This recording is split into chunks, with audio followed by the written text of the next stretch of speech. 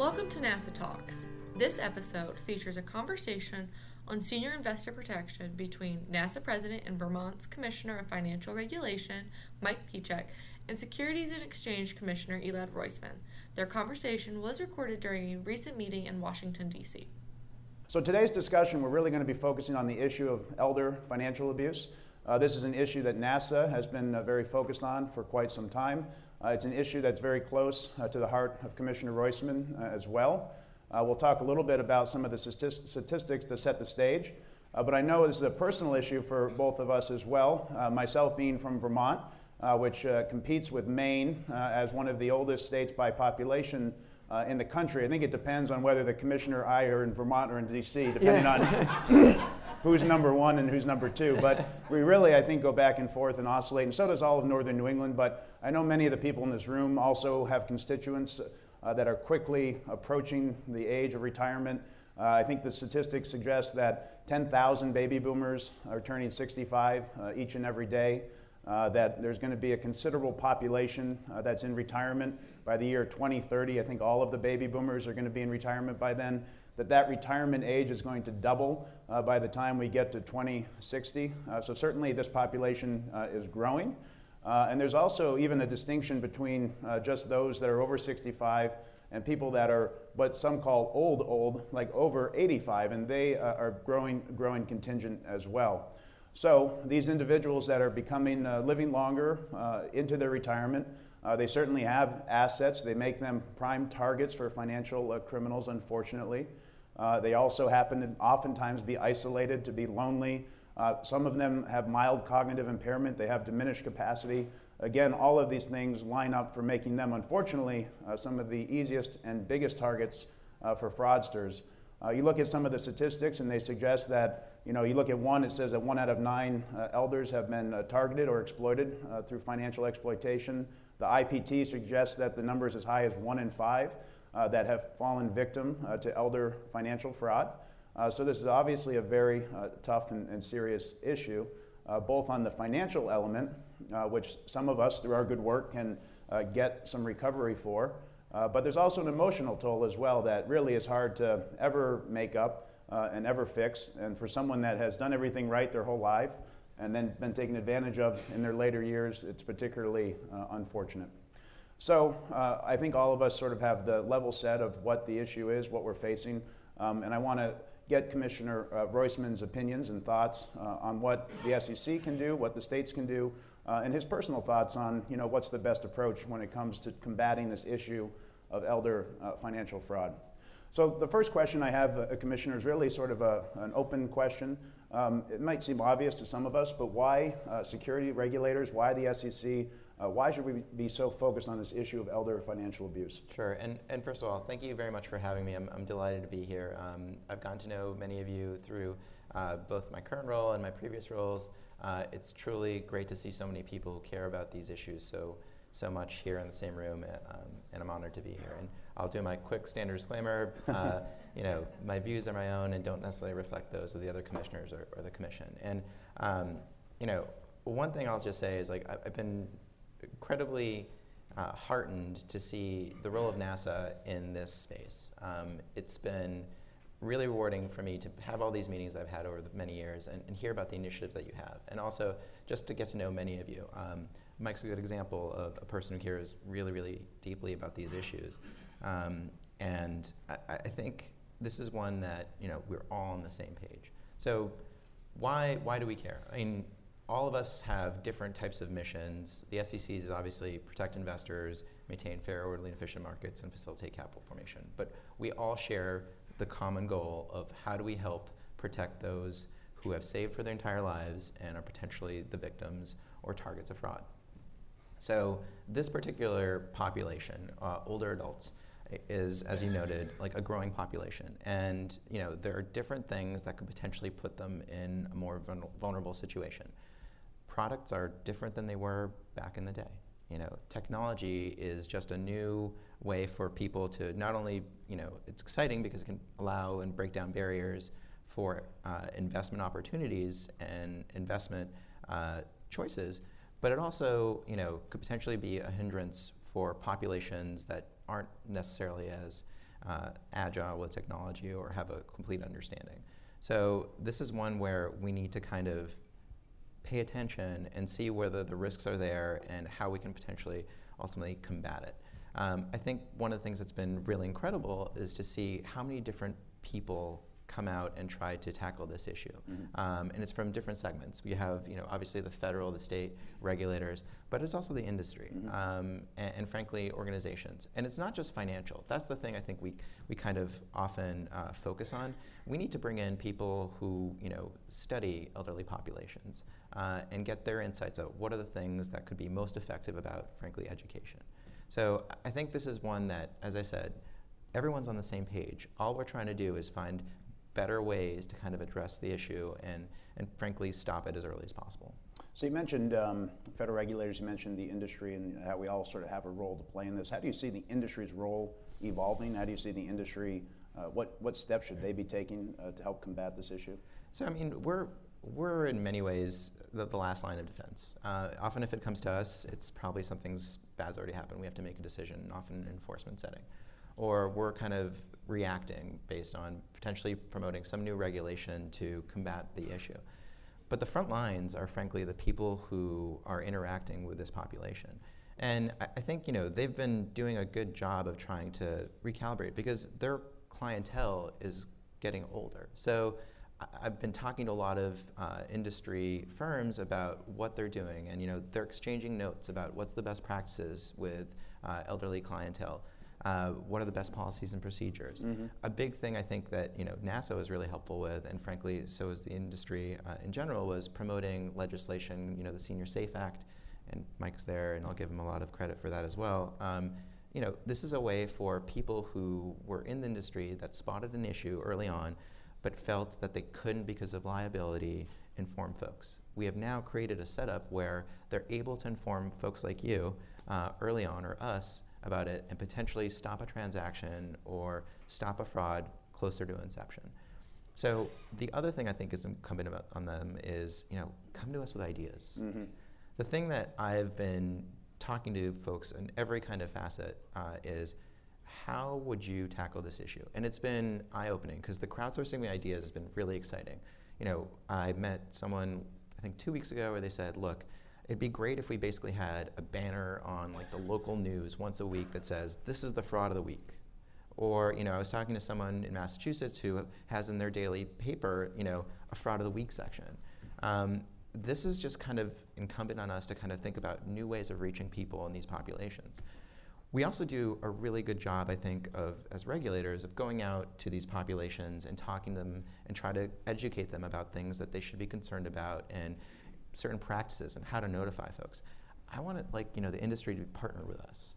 I think it's just kind of, they have a lot of resources. It's actually, it benefits them and for the market to be better and to root all this stuff out, because the people who do this give everyone a bad name. Yeah, and I think you make a good point. I often try to talk about the Model Act as not an additional regulation on industry, but as tools for the industry to partner with us as regulators to help combat this issue of financial elder abuse that we're all facing, day in and day out. So we talked a little bit about education, about policies and regulation, and I wonder, from a regulatory standpoint, what's the most effective way or what are the effective ways of targeting this issue beyond that? Is it enforcement? Is it conversation starters with family? Is it conversation starters with key individuals that are going to be lawyers or accountants or financial advisors, right, trying to give them even more education on this issue? Like, how do you see that dynamic between education, regulation, and enforcement? So I think it's got to be a combination, and I don't know, I mean, we have to have strong enforcement of these things. And I'll say the one thing that troubles me, I think the biggest surprise from what I expected the job to be and what it is, I did not expect to see as much fraud as I do. And we have meetings where we kind of go over the enforcement calendar, and there's cases that will always stay with you. There's one that particularly will stay with me. It was someone who was targeting elder adults with dementia. And it hit a chord, and no one should ever have to face that. And so I think strong enforcement is critical. I do think we need to do education and outreach. And one of the things that it's a constant reminder of how people in our industry are aware of what we do, but people outside don't. one of the favorite pieces of mailings I got, or I'd say crowdsourced letters since I started, was there was a student who wrote to me and said, Dear Commissioner Roisman, and he was seeking other signatures. Congratulations on your recent appointment as SEC Commissioner. Please kick Georgia out of the SEC. And it was after some people might agree with that here. Of course, a great school, great football team. There's no way I would do it even if I had the power. But in many respects, I will always be the second most important SEC to folks, and that's fine.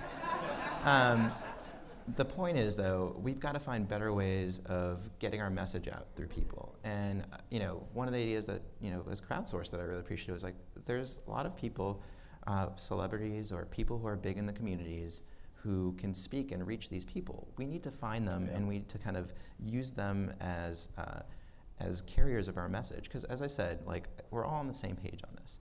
So I think it's got to be a combination, but we've got to constantly think about better ways to get the message out, because there'll always, unfortunately, be fraud when there's people that could be potentially taken advantage of. So how do we, minimize that as much as possible? And when we find it, how do we root it out and get people back their money? That's a good point. And you've mentioned crowdsourcing, you mentioned other technologies. So I'd just be interested what your thought is as it relates to technology and the issue of elder financial exploitation. Both, how does technology exacerbate the problem? So maybe technology, we've moved away from face-to-face contact with a financial professional or a lawyer or an accountant. Maybe that increases social isolation. Maybe that increases the opportunity to fall victim to fraud. Mm-hmm. But then also, how can technology potentially, help in this, not just in elder financial abuse, I guess, but in detecting fraud across the board? So yeah, I think, technology, you can look at it as a double-edged sword. One is it's broken down so many barriers and allowed people to invest, frankly, at less cost than ever before. And the ability for them to also educate themselves is arguably at a level that's never been before. However, the problem is when you have different populations, some feel more comfortable with newer technology than others. And so how do we help bridge that gap? Because I think it's important because, as you said, technology is a way for people to kind of potentially both be taken advantage of, but also educate. And I think with older populations, I think there is a concern that many people don't quite understand it, and your name, phone number, and contact information is available to a whole new group of people, and frankly more readily available. This is something that I think of a lot because I was actually speaking on this issue several weeks ago, and my phone, later I listened to my voicemail, it was someone calling saying that my grandson was arrested, I needed to send my social security number and $500. And to top it off, my mom later called me and she said, someone called from Windows, said I need to give my password and my social, and I told her, you have a Mac, so it doesn't really apply to you.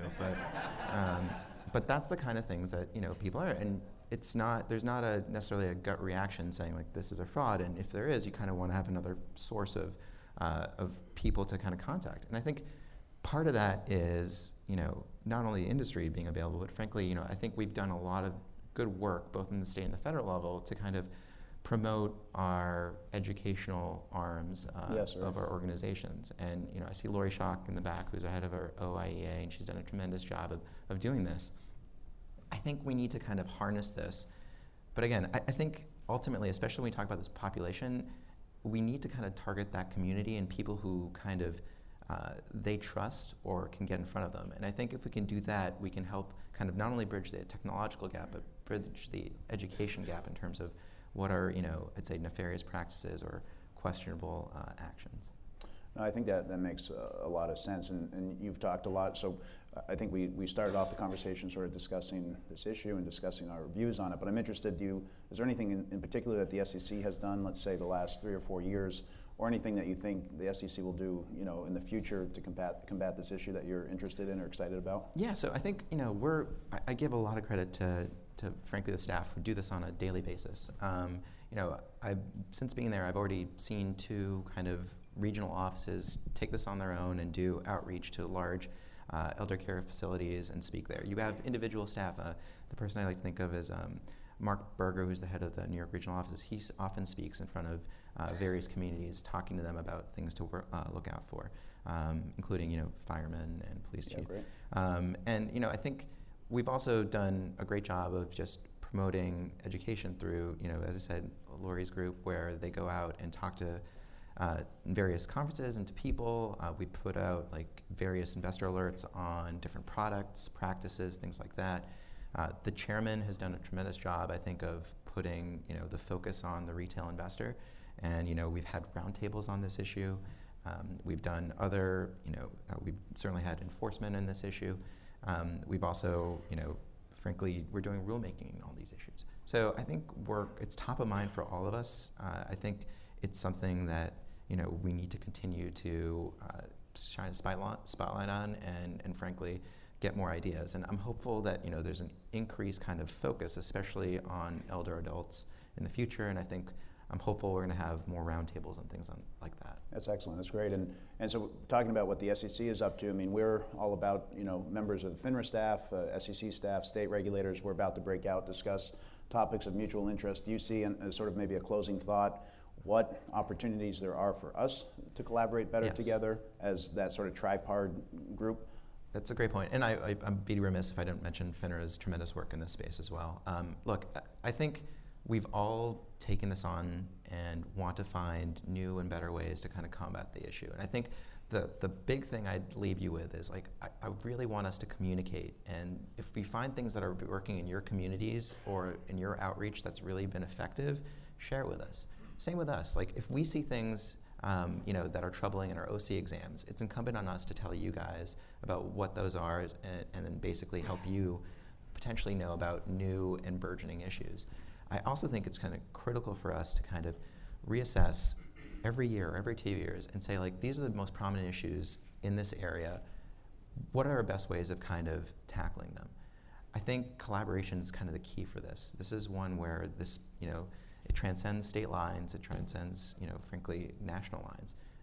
But it's something that's all near and dear to our hearts. So again, I just thank you so much for your work and dedication to this.